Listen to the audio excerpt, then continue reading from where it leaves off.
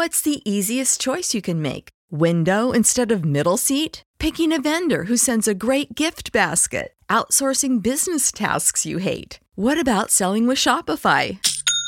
Whether you're selling a little or a lot, Shopify helps you do your thing, however you cha-ching. Shopify is the global commerce platform that helps you sell at every stage of your business. From the launch your online shop stage to the first real-life store stage, all the way to the did we just hit a million orders stage. Shopify's there to help you grow. Whether you're selling scented soap or offering outdoor outfits, Shopify helps you sell. Wherever and whatever you're selling, Shopify's got you covered. Sign up for a $1 per month trial period at shopify.com/try. Go to shopify.com/try now to grow your business, no matter what stage you're in. Shopify.com/try.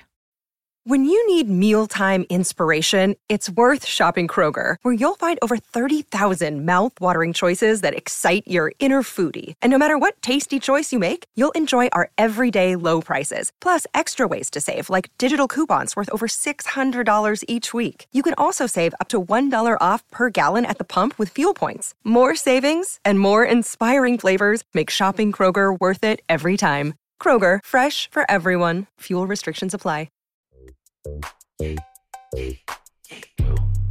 Girl, stop playing. I'm your favorite homegirl, Coriel, here to encourage you to stop playing with your potential and start working for what you want in life and in love. Y'all already know that I believe you can make the money and you can get the honey. You can have it all as long as you are willing to work. And I have the honor and the pleasure of introducing y'all every single week to workaholics who are doing the damn thing. And today is no different. We're about to get into another amazing episode, which happens to be sponsored by Work University, the first Black woman-owned, it's me, I'm the Black woman, y'all, the first Black woman-owned online trade school on a mission to help Black women all around the world learn how they can turn their existing skills into new streams of income.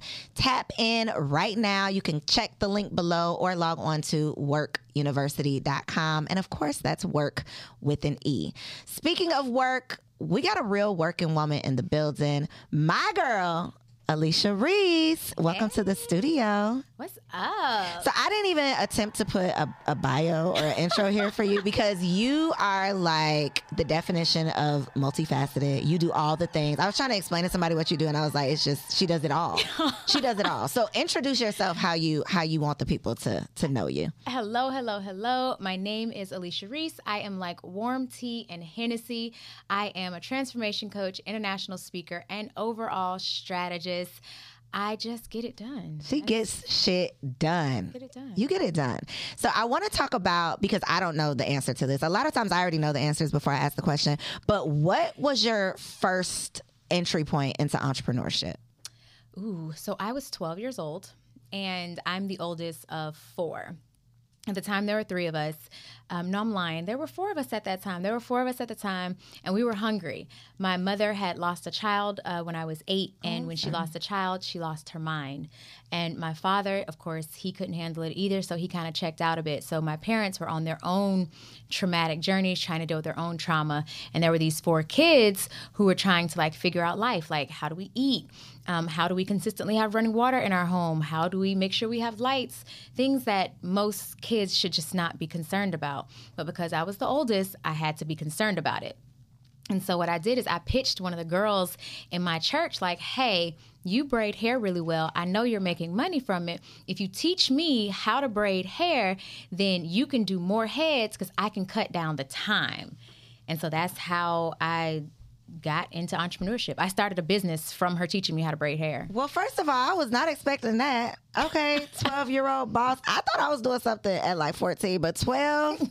But having to do it out of necessity, I think is it's a different type of trauma. It's a different thing. And I feel like there is a lot of pressure on the oldest. I have the privilege of being the youngest, so I don't know that life, but you didn't succumb to the pressure and you figured that thing out. So how does that translate to, how old were you as an adult when you got into entrepreneurship? So I went from 12 creating my first company to then 14 creating my next company, which is a cleaning business because braiding hair took too long. I was like, if I divide the amount of hours it's taking me by how much I'm getting paid, this is not enough. So then I started cleaning houses for some of the wealthier people, or richer. They weren't wealthy at that time. But for some of the richer people in my church. And then I was like, okay, I decided to go corporate. So I worked at McDonald's as a cashier. And Not going corporate working at the McDonald's. So I was corporate working at McDonald's? Yes, that is corporate. I have worked at corporate, y'all. Forget everything I've said. I worked at corporate. That is corporate. Don't let nobody tell you. I don't care what you're doing. I'm seriously going to tell people that. Yeah, you should. I do. My first actual real business, though, again, trauma again. I was about to get divorced. My ex-husband gave me an ultimatum: stay or leave. If you leave, you got to take care of things. So I was just like, well, okay then, bet. I decided I was going to start a nonprofit. Most people think that nonprofits aren't supposed to make money because it's called nonprofit. That is totally not the case. Red Cross makes millions a year. So I started a nonprofit. In our first year, we were sponsored by UPS. We were partnered with the Miami Marlins, the City of Miami Gardens. We had celebrity ambassadors. We had a dope board of directors. And that was my first business. I don't even remember how old I was. I don't know. I had a 3-year-old, so however old I was. You know, so I started a nonprofit, and we was actually non-profitable. So what did I do wrong? It's knowing that I know you. I'm kind of being funny, but I know the answer is relationships just because I know you. How did you do that though? Tell the people. So I am strategic as fuck.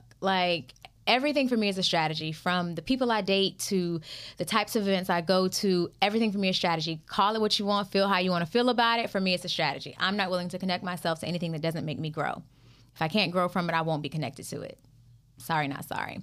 So for me, what I did is I did my research when I decided that I was going to start the nonprofit. I knew it was going to be for foster youth, for youth aging out of the foster care system, because there is a whole lot of things that they need that they just don't get. And so I said, okay, well, if I can take this program, because I created a program, and I said, well, if I can take this program, I can sell it to governments, government entities, municipalities.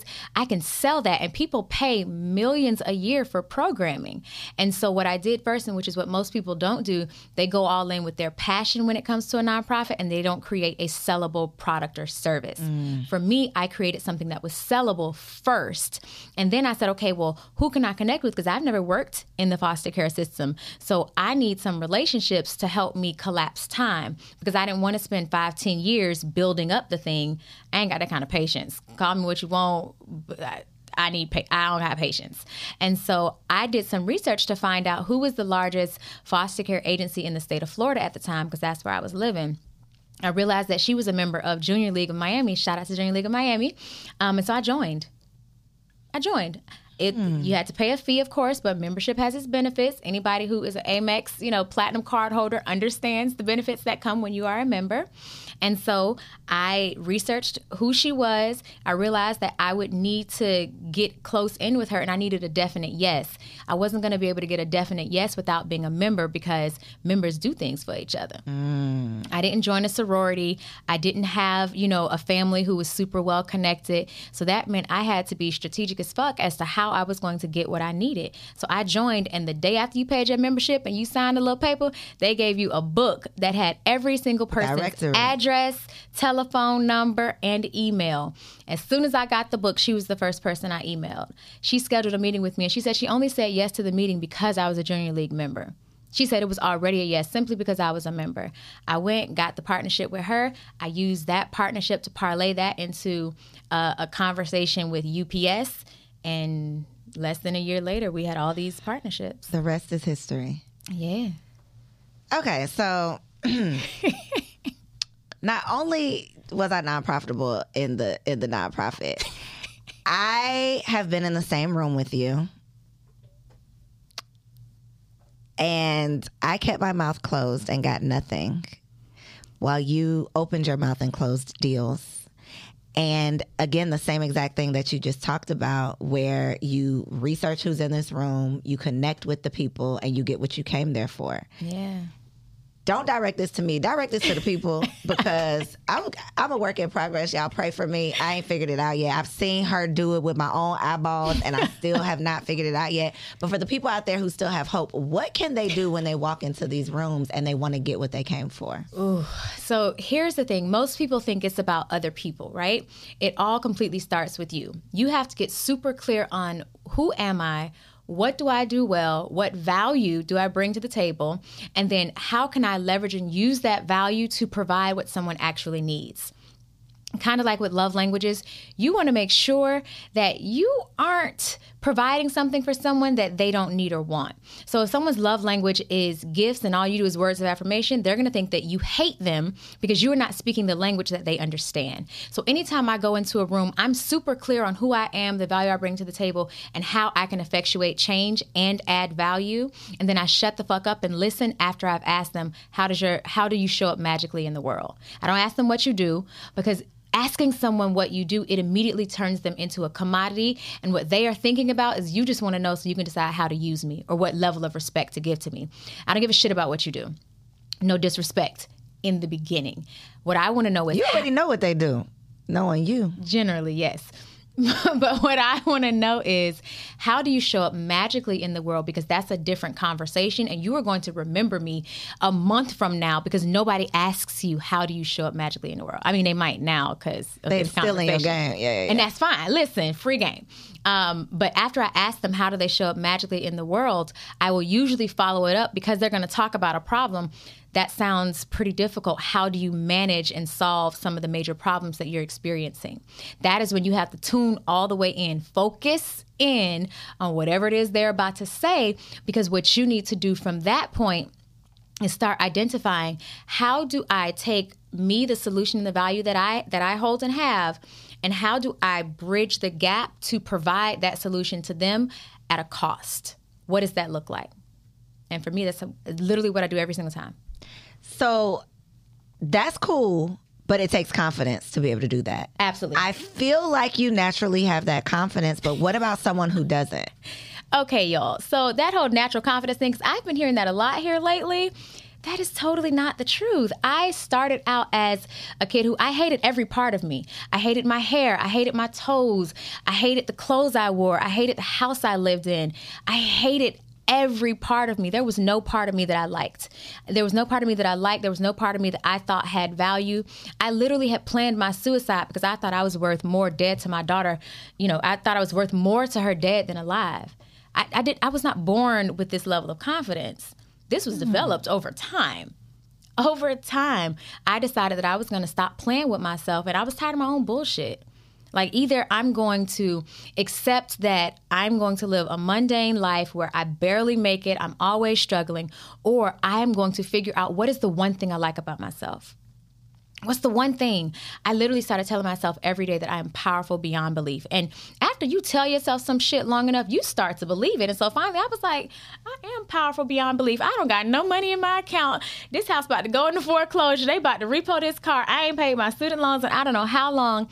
And yet and still I am powerful beyond belief, because what I was speaking to is the spirit man part of me that understood and knew who I was crafted to be, and what was inside of me, even though my logical mind could not fathom that.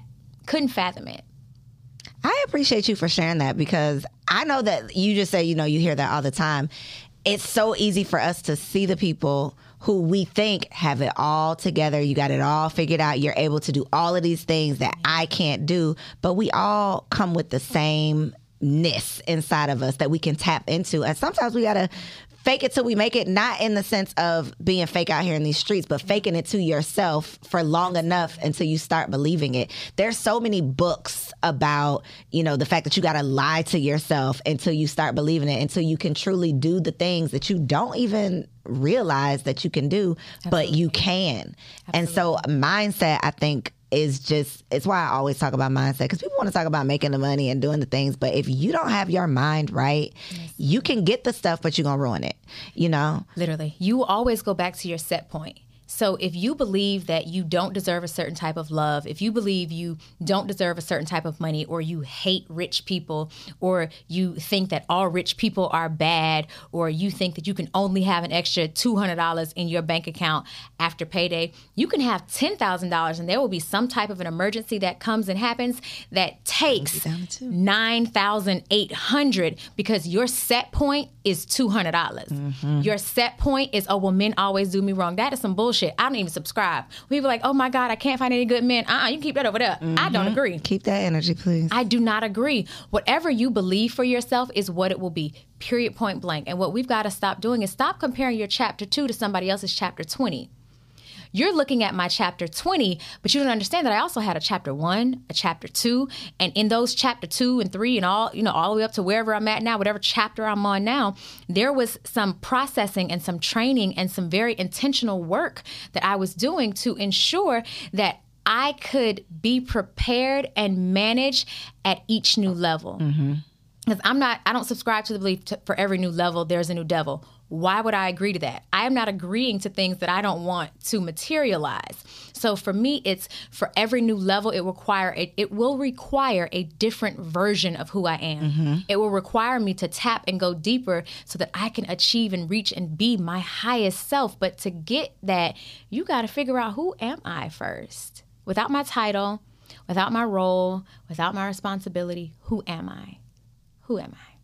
So how do you not fall into the fake networking thing that so many people fall into? Because you actually create meaningful relationships that a lot of times turn into profitable relationships. How are you able to navigate that and not just turn it into like a passing the business card out, fake, phony, I met you, but I don't know you, I can't take nothing from this type of thing? So for me, I actually give a shit. When I ask them how do they show up in the world, I genuinely care. Like, I actually want to know. It's not just because, oh, you can get me this opportunity later. I put that on the back burner because I understand no matter what, because I bring value to the table, there's always going to be something that I can do with them, some way that I can serve them, some way that honestly they too can serve me, because it's a symbiotic relationship. There is, the universal law is giving and receiving. So I have no problem giving because I understand by universal law, I will also be given unto. So it's giving and receiving. So when I ask them how you show up magically in the world, it's because A, I give a shit, number one. And B, I want to know, who are you as a human? Like, what's your character like? What are some of the challenges that you face? Because I don't care how high the title is, from the CEO to the janitor, they are all humans having a human experience, and there is something that we can connect on. And so when I ask, or when I go in there and I'm speaking, I want to know, who are you as a human? And most people, especially if they're executive level, they're used to people asking them, what do you do and how can I get something from you? So because I never go with the how I can get something from you first, I'm always welcomed differently because I care about them, the person, before them, the title. Always. Even though you walk into this space knowing their title, I'm clear on I'm usually very clear. And even when I don't know who's in the room, I still will sit and talk to people to find out, what's your story?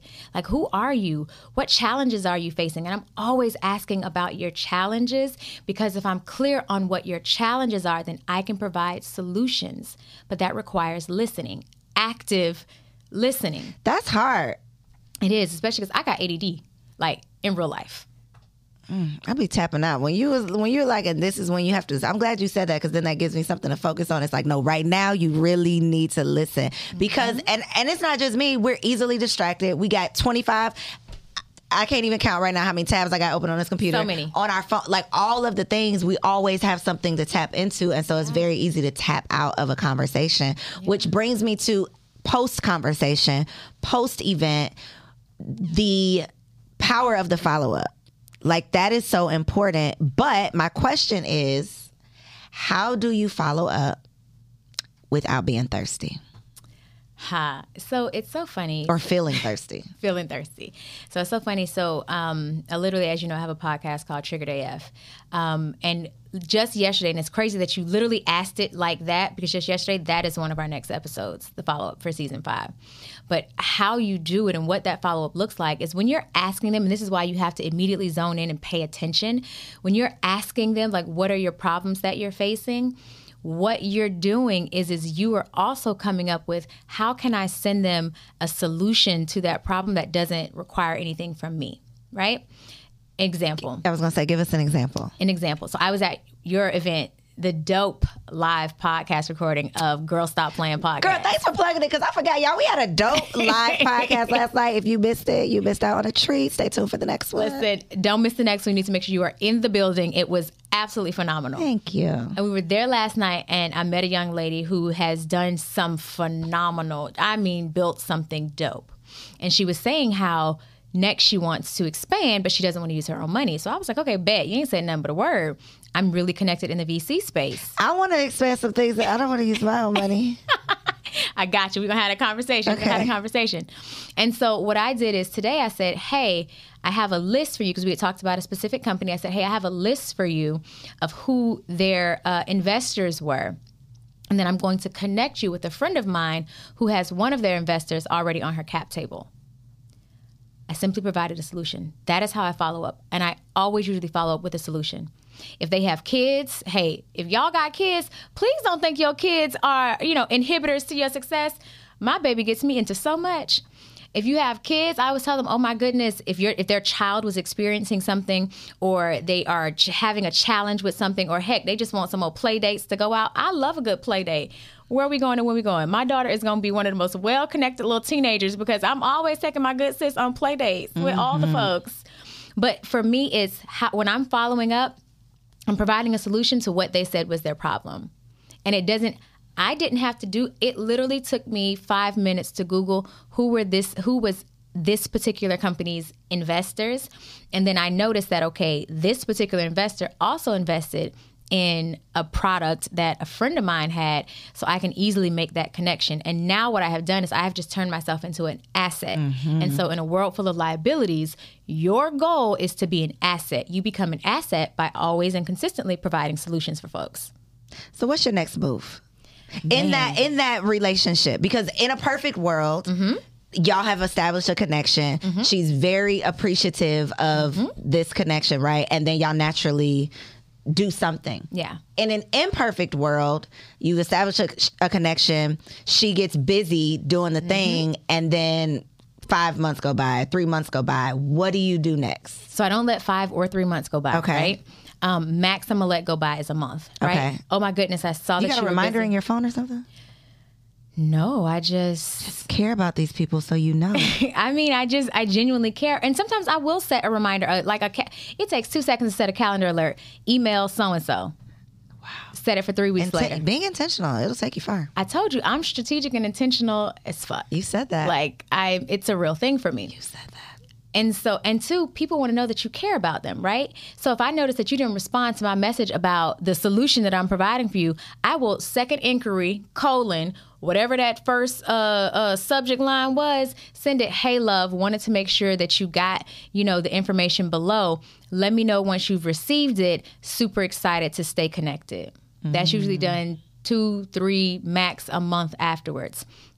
They read it, they get it. Oh my goodness, this is so great. Then it's, ooh, I also would love to meet for coffee or lunch, or let's grab drinks. Let's do something so we can hang out. And then when we hang out, I don't talk business. The first time we hang out, I'm not talking business what? I'm not a businesswoman the first time we hang out. The first time we hang out, I'm a human. I'm Alicia. And I'm a damn good time. You are a damn good time. Listen, we finna have a time. She's not lying. I'm a twerk. I'm a drink. We're going to have fun. For those who don't drink, okay, get you a little spritzer, whatever it is. If you haven't tapped into your joy, find you some joy so that you can have fun with the folks. Because people want to know that, again, you care more than just about their title or what they can do for you. Can they have fun with you? Can y'all have some laughs together? Figure out, just ask, hey, what do you like to do? I want to make sure that we have a good time. If drinks and dinner isn't your thing, let's go putt-putt. Let's take the kids to Candytopia. And she's a new friend, and it felt so good because she called me her soul sister, and I was like, oh my God, we took our kids to Candytopia together. And we had a great time taking pictures, getting all the little crap in our hair. It's still in my purse and in my shoes. Like a month later, but it's how do you create an experience for people that's focused on living, that's focused on life, that's focused on fun, that's focused on joy. Their jobs and their companies are stressful enough. When I'm in the vicinity, we finna have some fun. I love it. And I just love you. And that's why she said you her soul sister, because it's just like, oh, I need some of this. I just want, let's have fun together. We're going to always work. We're going to always get to the money because I like money and money likes me. But let's have fun together first. Let's talk about the opposite of fun, motherhood. Because we were talking about this last night, and it wasn't even me and you. It was you and another one of my amazing guests, Carly, who is a whole comedian. One day y'all gonna see the footage, right? They're gonna see the footage. Okay, so one day y'all gonna see the footage, and she's a whole comedian, and you gotta watch it. But y'all were having a conversation that I was kind of third wheeling, and y'all were like, I think it was you specifically, was like, I don't like motherhood. And I was like, you are a mother. I'm a whole mother. You can't say that. I'm a new mom. So I still be like, oh, tiptoeing. I won't say that I dislike motherhood because I'm not true to this. I'm new to this. What do you mean by that, though, Alicia? Tell the people. I'm not tiptoeing on the marble floors. I don't like motherhood. What don't you like about it? I don't like the pressure. I don't like the responsibility. I don't like that I am a driver because these tiny humans can't drive. I'm an unpaid driver. That's true. Like, Uber drivers make more than me. You're driving for free, no tips. No tips. There is no guaranteed return on my investment with motherhood. You are literally hoping for the best.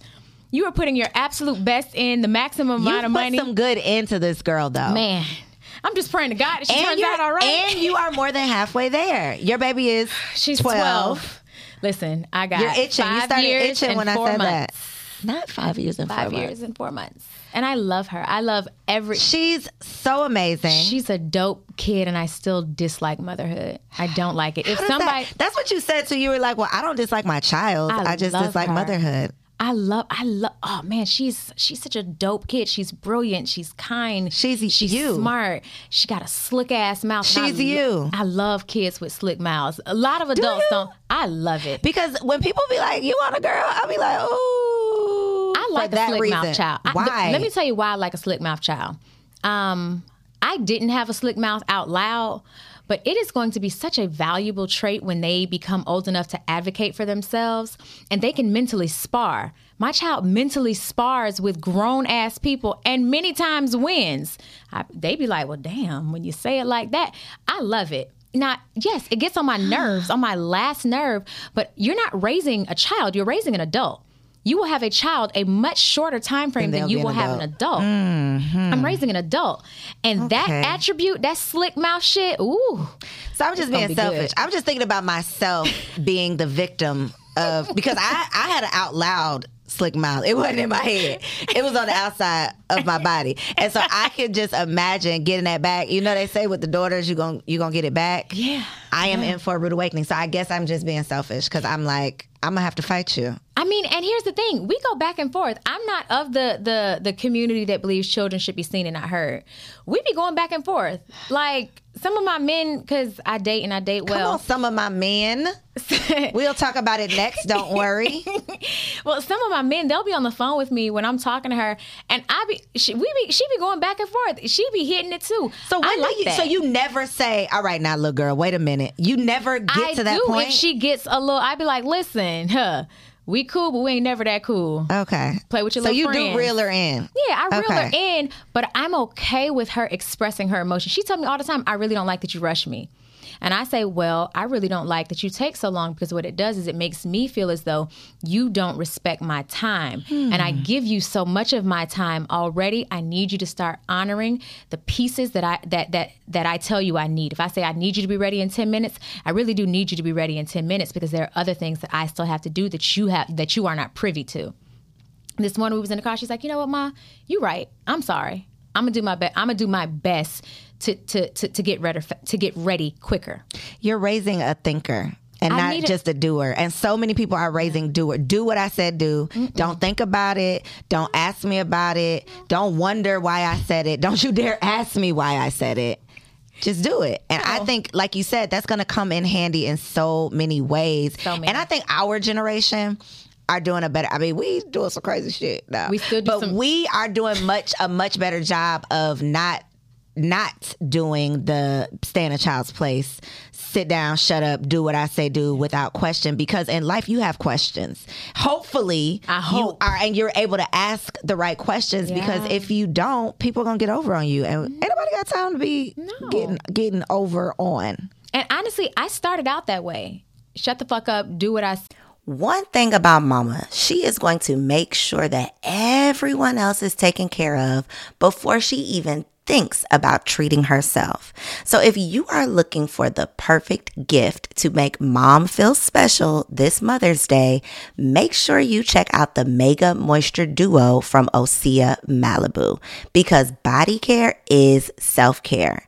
Since 1996, Osea has been making clean, clinically proven, seaweed-infused skincare. So this Mother's Day, treat Mom to the everyday spa experience she deserves. Get 10% off your first order site-wide with code GSPP at OseaMalibu.com.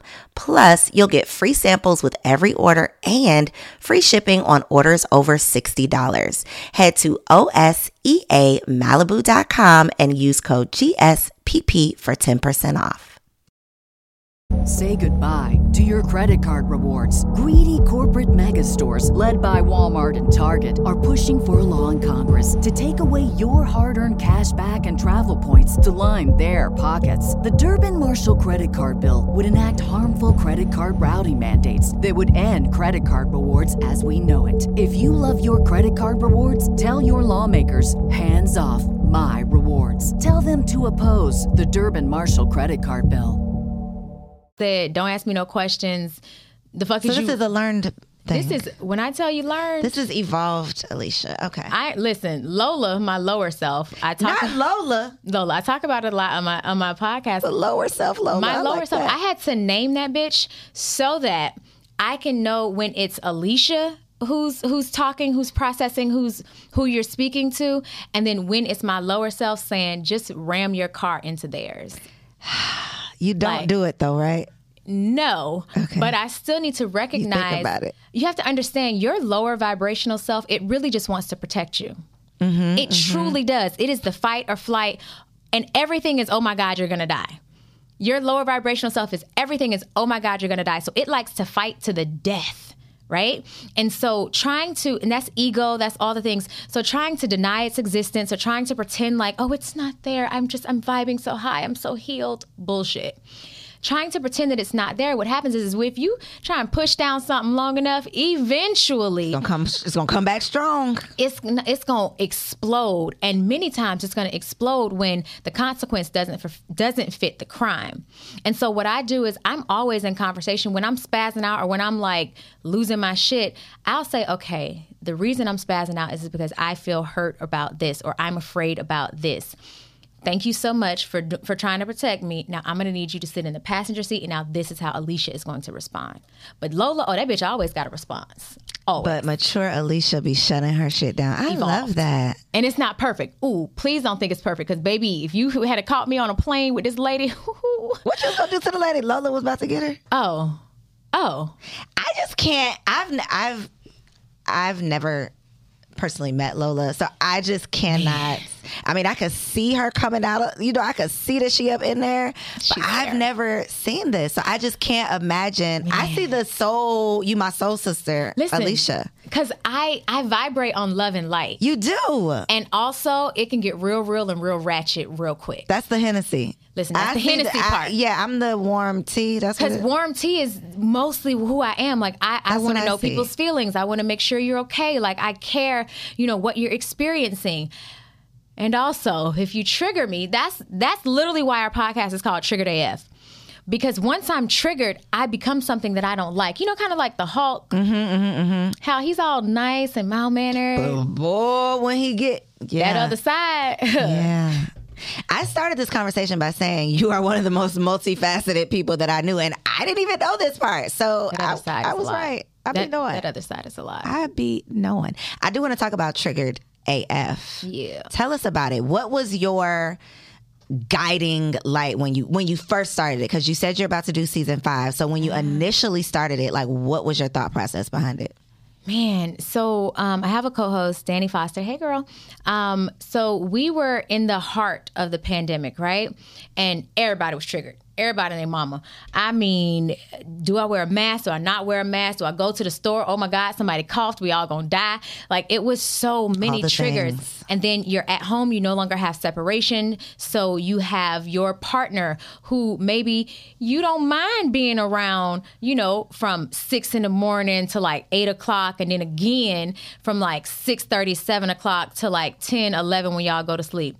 But then to now have to be around them all day long. You know how many marriages and relationships? Hell, I lost a couple of relationships during the panorama. You know, let me put that in my notes so I come back to this. All the men, because I almost forgot.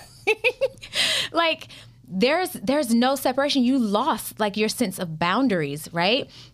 So all of your triggers from people being around you all the time. Like, I don't like to be touched a lot. You get touched out, especially if you have a new baby. So you got a new baby and you got a man and everybody want to touch you. Like, there were so many triggers and so many things that we were dealing with. It literally, the pandemic unearthed all of our unhealed parts. All of the parts. That's a great way to put it. That were unhealed. It did. It shined a light. A whole light. It shined a whole light on all the parts and pieces of ourselves that needed to be healed. Because that's all a trigger is. A trigger just identifies, hey, this is an area, a space and place that you are not healed in, that you need to do some more work in. And if you can do the work in this area, you can go to that next level so that you can constantly be in tune and in touch with your highest self. Because you create the best type of life when you are clear on not only who you are, whose you are, but the value you bring to the table and how you want to operate in the world. This podcast sounds therapeutic. We be on here just talking some shit, really. But you sound like this. Y'all really doing some therapeutic. Yeah, we literally, you'd be surprised. We get DMs all the time like, hey, you guys help me through a divorce. Hey, you guys help me not to kill myself. Like, because we talk about all the things that are normally taboo. Like what? Tell us some of the things. We have a conversation coming up, actually, a conversation with a white man, and we talk about white boys being bombers in schools and shooting people and white supremacy. Like, we have very real conversations about how triggering it is for Black women to have to sometimes see counterparts who are not as good as we are, get things that we not only deserve but have worked for. Like, we have very real conversations. We have conversations about things that we've done, about how Lola, when I was in college, did some pretty foul things to a young man I was dating who we broke up to. Like, we have very real conversations about, okay, this is how Lola responded, and now this is how I should respond. Like, what to do with partners when they done pissed you off and all you want to do is just light the bed on fire. Did you light his bed on fire? I didn't. Okay, she did something worse, I think. Did you do something worse? Wink at me. You did something worse? Oh, she winked. Y'all, I know you did some crazy shit. Tell me after the show. Okay, but Healed Alicia is having these conversations that it's literally healing people. I didn't. Okay, so when I started my podcast way back when, didn't know shit about podcasting. Not only did I not know anything about podcasts, I had never listened to a podcast. Someone had interviewed me, and I'm like, oh, this is cool. I would like to start doing this. And then I started a podcast. I love that. I did not realize, though, that people really be listening to these podcasts. In real life. Like, for some people, they don't watch TV. Nope. They're not listening to the radio. Like, they are really... They're podcasting. Mm-hmm. And so the impact that we're able to have on people just having these microphones is, like, mind-blowing, because you don't have to have a bunch of followers. You don't have to be an influencer. Like, all you got to have is a voice, an opinion, and some mission to actually help people, and you can literally save a life, save a marriage, or help someone save themselves from a marriage. So I love that. Tell us some more uncomfortable conversations you're having. Ooh, one of our latest uncomfortable conversation was about a woman who, was married, or is married, and has been married for quite some time, and is now deciding, what does the next part of my life look like? Not being married, or figuring that out. figuring it out with kids, still being friends with the person who you have promised a lifetime with, and understanding that sometimes a lifetime is 10 years. Sometimes a lifetime is 5 years. Sometimes our lifetime is no years. It's deciding, what that looks like and being okay. I know my husband watching this. Don't you? Our lifetime is the life. Death, okay? Death do y'all part. Don't play with her. Don't play. I have a feeling. I got to get Coco. Mine going to be Coco. My lower self, baby. Coco. Don't play with it. Go ahead. Don't play with it. Go ahead. But it's having a conversation around, too, what does it look like to be okay with saying, I want to be taken care of as a woman? That I refuse to do 50-50. And for all the men who try and date me, I refuse to do 50-50. It is not something that I subscribe to. You don't subscribe to that. I am not okay with it. I'm a woman. I was Do you born take with men nature's on credit dates? card. Fuck no. Not ever. I don't mean like in the dating phase. I mean like if this is your man, you'll take him on a date, right? Listen, I am very good to my men. Okay. I mean very good to my men. I've taken my men on like all expense paid vacations to Cabo. Okay, yeah. Okay. Like I treat my men very well, but when you're dating me, I'm a Southern woman. You're gonna court me, and I'm not gonna feel bad about it. You're gonna court me. You're gonna make me feel like I am just the best thing since sliced bread. Hell, I'm going on a date this Saturday with a young man who he taking me to the chiropractor because my back hurt real bad, and then we're going to get practical dates. Listen, and then we're going to get massages afterwards. I love that for us. So let's just go ahead and get into. I have here all the men. So I had a question here about the fact that you are successful. You are a successful mother who's a single woman, and you are not letting that slow you down. Absolutely not. So that I think is inspiration and give some hope for people who feel like I gotta wait until my child does X, Y, and Z. I gotta wait until. What does that look like? Ooh, but your child is 12, so she's let's 12, but also I've been say dating that. since. Be clear, I've been dating. Okay, tell the people. Since I got separated from my ex-husband. And how old was she, girl? 2. Okay, 10 years. All right. And now, in my defense, Was it different though, dating when she's 2 and dating when she's 12, or no? So when I was dating when she was 2, I was broken. Okay. I mean, I was the person who I tell people not to date now. Like I tell people don't date broken people. I was that. I'm sorry to all the men I dated when I was broken. Was Lola dating? It was Lola. That was Lola. Okay. I'm sorry. It was Lola. I should probably send gifts.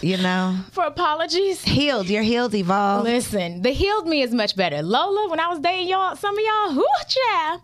But no, so for me, it's allowing my village to let me still be a woman. Just because you become a mother doesn't mean you're no longer a woman. You are still a woman. You still have needs. And I'm not just talking about sexual needs, but you still need to be held. You still need to be loved on. You still need to... Wait a minute. Is the village the man? No. Oh, I was like, wait, where are you going with this? No. I'm sorry. Go ahead. The village are the friends and the family who I allow to watch her so that I can still be a woman. Got you. Okay. Yeah. I was like, we really about to get into a real conversation if the village is the bed. But okay. Although now, but that's neither here nor there. One of my village members is picking up my daughter now. Thank you so much. Shout out to you, Seth. But no, so for me, it was allowing my village to, hey, watch my child for me. I'm going to go on this 3-day vacation with somebody's son. I'm going to check in with you guys while I'm gone.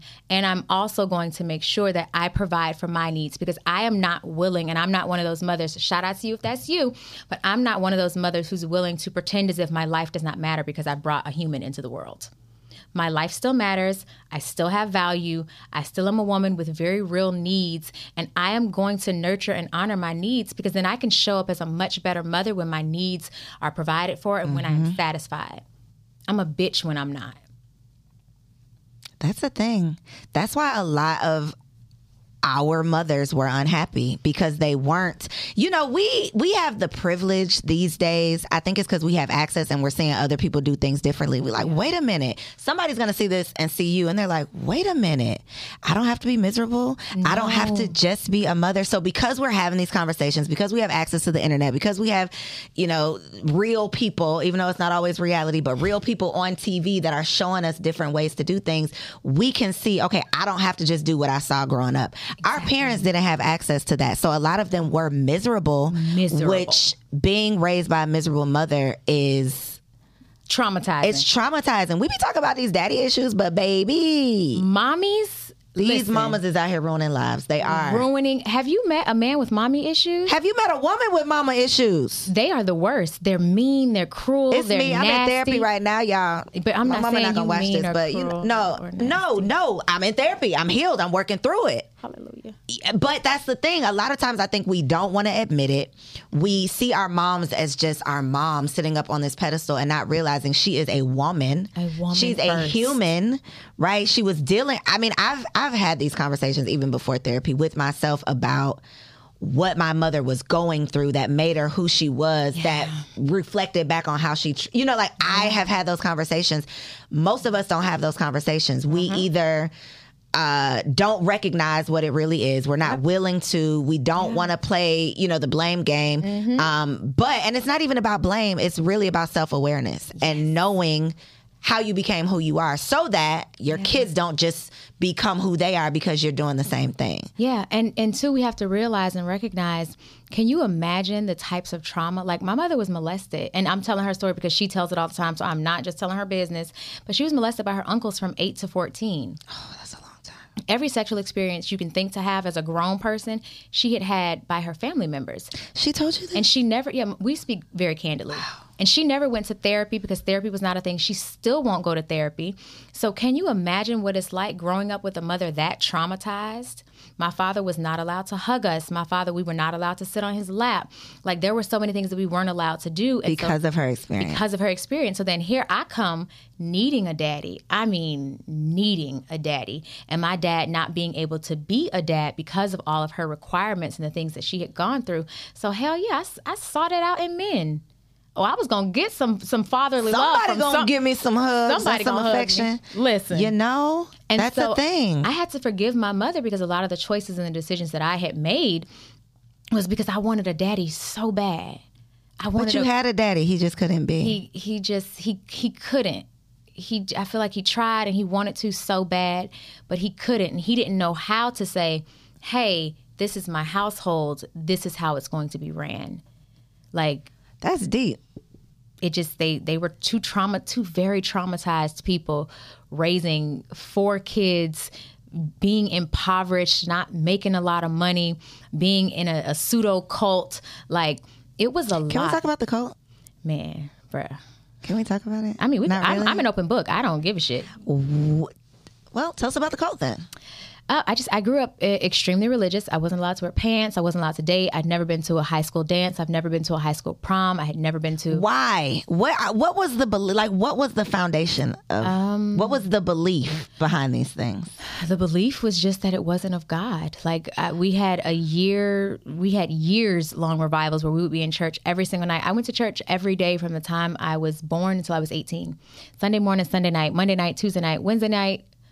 Wednesday at noon, Thursday at noon, Thursday at 5, Friday at noon, Saturday at 8 p.m. Every night for 18 years. Did you go to school at the church? Because that's scheduled. Yes. Mm-hmm. Yeah. Yeah. It was, people ask me all the time, how are you so well adjusted? Therapy, bitch. Like, therapy. I've gone to years of therapy to work myself. It's why I don't do religion now. I've had enough church. They wasn't just reading the regular Bible though, huh? What was they doing? Was the regular Bible. I can quote you scripture after scripture. I can tell you. Why did you need to read it twice a day? I'm really trying to figure out what were y'all doing twice a day? Singing, seriously, what was happening? Songs, it was like a regular church service. It was just twice a day. It was a regular church service. It's just 12 noon was a shorter service. We'd sing, we'd read the Bible, we'd pray, and so here's the thing. I am so grateful for every single one of my experiences, including that one, because it taught me, that humans be humaning, right? So I have a lot of grace. Even though Lola be trying to rear her head, I have a lot of grace for the human experience because I understand it from a different level. Mm-hmm. And also, even though I don't do religion at all, miss me with your church services. You said that in all caps. All caps. At all. At all. I don't do religion at all. I still love God, and I really do enjoy the lessons that come from the Bible. And I understand why it's necessary for some people. And also, I'm good, love, and joy. Wow. Girl, let me say it again.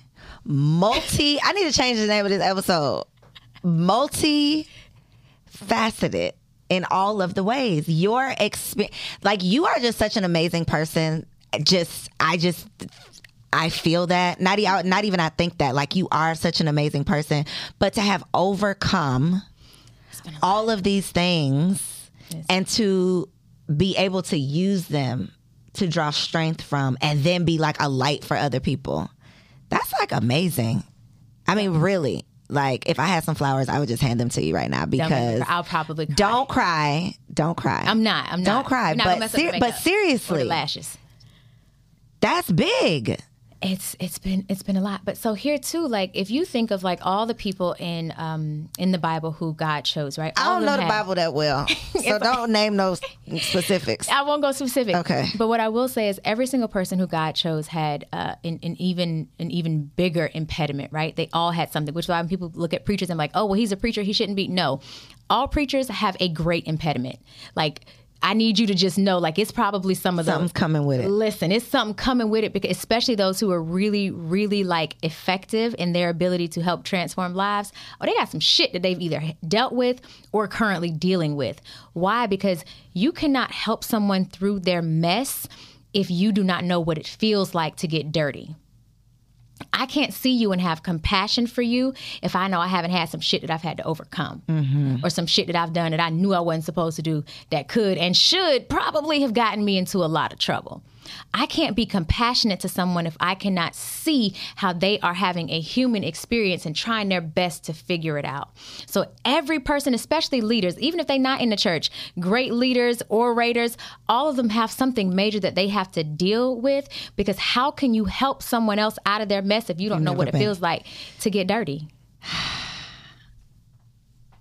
I don't even know what else to say, guys. I mean, this conversation went so many places that I just love you. I love you too. You are just, I mean, I knew you was everything. Seriously. Because normally people only talk to me about bits business. And pieces of, well, we didn't have some conversations. Yes. So I know some things. Listen. But to know all of the things about the things, it's like, wow. And we got to like have another offline conversation, because, you know, I just want to give you a hug and just be like, girl, stop playing. You are bomb. It's been a lot. All the way around. Yeah. Just know that. Thank you. I feel like that's why God didn't allow me to take my life, because I had planned to take my life. January 2013, I was going to drive my car off the expressway overpass coming from Fort Lauderdale to Miami. I'm a planner. I am a planner. I was a project manager when I worked in the second part of my corporate America career, not the McDonald's one, the one after that. But no, so I was a project manager. So my entire everything was to get projects from start to finish, from ideation to execution. Like, that was all I did. And so I knew, hey, it's a $500,000 life insurance policy on my life right now. They would never think anything if I died in a car accident, because I had totaled at that point like 5 or 6 cars. Don't judge my ability to drive. I drive real good now, okay? Do you? I've had no accidents. We do not believe it now. I've had no car accidents, y'all, in the last 10 plus years. What were you doing? Remember I told you I got ADD? Okay. So when I be driving, I be thinking of other things, I be doing other things, and then I'll make a move without looking for used to. I don't do that no more, y'all. I promise. Okay. We're going to meet everywhere we go. I promise. I drive better now. I'll meet you there. But no, so I was like, okay, if I take my life driving, nobody will ever think anything. I had created a living will. So who would be the executor of the account once the money was dispersed, how it would go, when I wanted the monies to be distributed to my daughter, 50% immediately so that it can cover her private school, split that in half, 125 when she's 18, 125 when she's 21 to help her build her businesses or whatever it is that she needed to do, go to college or whatever. I had thought it out, planned it out. January 2013. I went home December 2012 because my life on the outside looked great. Like, I grew up in, a pseudo cult, but we were very musical. Like, music was a thing for us. So I was always in musical theater. And so I knew that you don't let your front of the house know what's going on in your back of the house, right? On the outside, I looked great. I had a husband at the time who was fine as frog hair. I mean, the man is gorgeous, brilliant man. He's still brilliant, super smart. We had just built a new home. We drove luxury vehicles. I had just gotten promoted, like 3 promotions in 1 year. I'm young as hell, making like $90,000 a year in Florida. Like I'm like 25. Listen, $90,000, like $200K in Florida. Yeah, that's a whole lot of money in that motherfucker at the time. I mean, you know, now I'd be like, God damn, what am I supposed to do with this? But back then, it's a lot of money. So on the outside, things looked great. I had a new baby. She's brilliant. She's smart. She was speaking at age 1, like full sentences. Looked great. On the inside and behind the scene, miserable. Ex-husband, mean. He's abusive. I'm dealing with all of the turmoil, all of the things that happen when you do grow up with such a low self-esteem and you don't have any love or care for yourself, and you're expecting this person to love you more or better than you love your own self. No, he loved me how I loved myself. I treated myself poorly, so he was simply a mirror reflection of how I felt about me, which is why I don't fault him for our experience. I chose someone who treated me the way I felt about me. I hated me, so I chose someone who hated me too. That's not on him, that's on me. And that's also too why I believe in personal accountability. I give 2 shits about what anybody else did. What did I do? How did I contribute to it? And how did I allow them so close into my space that they were able to affect me in this way? Doesn't mean I'm wrong. It doesn't mean they're wrong, even though, yes, there are some very wrong things. But it means that what I have done is taken accountability for, okay, this is how I can make sure I change things for future, which is why also I date a lot now. Because for me, I want to get super clear on what is it that I truly like and how do I want to be treated and what does that look like in real life. Because it's easy to say, oh, these are my requirements and this is what I want and this is how it is. But baby, when you meet that, listen, is it what you thought it was going to be? Is it what you thought it was going to be? So for me, when I went home to tell my mother goodbye, because I knew she had lost her mind when her first child had died, I wanted to make sure I left her with some really great memories of me. So I did all the things that she loved and I hated. I went to church every night with her. She was still going to church a lot back then. I went to church every night with her. I went to the thrift store, and I hated the thrift store because of how I grew up. So I went to the thrift store. I was doing all the things with her. And on one of the nights that I went to the church service, there was a young woman there. Her name was Naomi. I will forever be appreciative to Naomi. She looked on the outside how I felt on the inside. I felt like walking death. She looked like walking death. And this is no disrespect to her. It is how she looked. She was a foster kid who had aged out of foster care. She was going through so much turmoil. She had a brace on her arm because her man had thrown her through glass. Like, she was going through it. She is why I created the program for the first company that I built, the nonprofit. And so for me, when I met Naomi, it was introducing me to the part of myself that I didn't know I was missing, which is why I wanted to take my life, which was purpose. We all are born for and with purpose. And I don't believe that we all can't ever find it. You can find it and discover it. It just takes you deciding that you will stop playing and entertaining your own bullshit and truly tap into who am I? When I met Naomi and I saw how she looked and how I felt, me helping her helped me to discover who I was. And so, yeah, that's how we got here. Shout out to Naomi. I'm so grateful for her forever and always. She saved my life. Her and purpose saved my life. Y'all got to tune into her podcast because she done brought the therapeutic into my podcast. And won't he be doing that over here? So I know that y'all have enjoyed this conversation. And I know they don't want it to end. I don't want it to end, but they don't have to because I know you in real life. But tell the people, where can they get more of you? Because I know they want it. Listen, you can find me all over Beyonce's internet at Alicia Reese, and it's spelled ALECHIA, last name Reese, REESE. You can also connect with me, tribe.gotvaluenation.com. All the places and spaces. I look forward to, communing with y'all there. And Triggered AF. Yes, Triggered AF, the podcast. Subscribe to us. We have some really dope ass, conversations over there. And don't worry, I have already put Coriel on our list. I was about to say, girl, I was going to get on that list one way or another. You're already on it. Listen, thank you. For season 5, because we're going to be doing all the in-person interviews. So we'll be coming to Atlanta, so don't you worry. We will definitely be having you on the podcast. You're going to try to make me cry. What are we going to talk about? Listen, all the things. We don't always cry on there. Okay. We be ratchet and real too. Okay. Now listen. Okay. As long as I can get with We're multifaceted. We can do it all. You are multifaceted because you be doing the thing. I appreciate you. I appreciate you. Y'all, my notes, if y'all would see my notes, it ain't nothing like what we talked about, which is what I love and appreciate, because who cares about this? It's like what comes up is what is meant to be. And I know, just like Naomi saved somebody, I know this conversation saved somebody. So I love you. I appreciate you. Y'all, bye. I mean, I'll see you. Thank y'all for tuning in. Follow my girl. She's dope in real life. Dope in real life. See you on the next episode. Peace.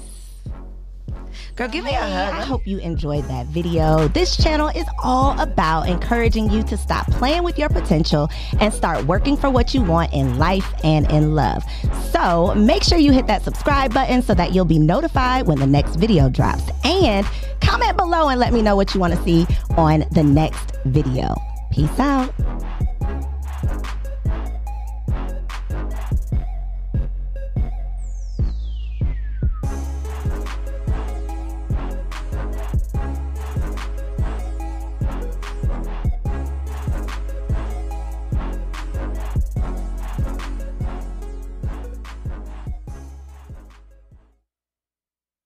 You know how to book flights and hotels. All you're missing is a tool to plan the travel experiences you'll have once you arrive. That's why you need Viator. Book guided tours, excursions, and more in one place. There are over 300,000 travel experiences to choose from, so you can find something for everyone. And Viator offers free cancellation and 24/7 customer support for worry-free travel. Download the Viator app now and use code Viator10 for 10% off your first booking in the app. Find travel experiences for you. Do more with Viator. When you need mealtime inspiration, it's worth shopping Kroger, where you'll find over 30,000 mouth-watering choices that excite your inner foodie. And no matter what tasty choice you make, you'll enjoy our everyday low prices, plus extra ways to save, like digital coupons worth over $600 each week. You can also save up to $1 off per gallon at the pump with fuel points. More savings and more inspiring flavors make shopping Kroger worth it every time. Kroger, fresh for everyone. Fuel restrictions apply.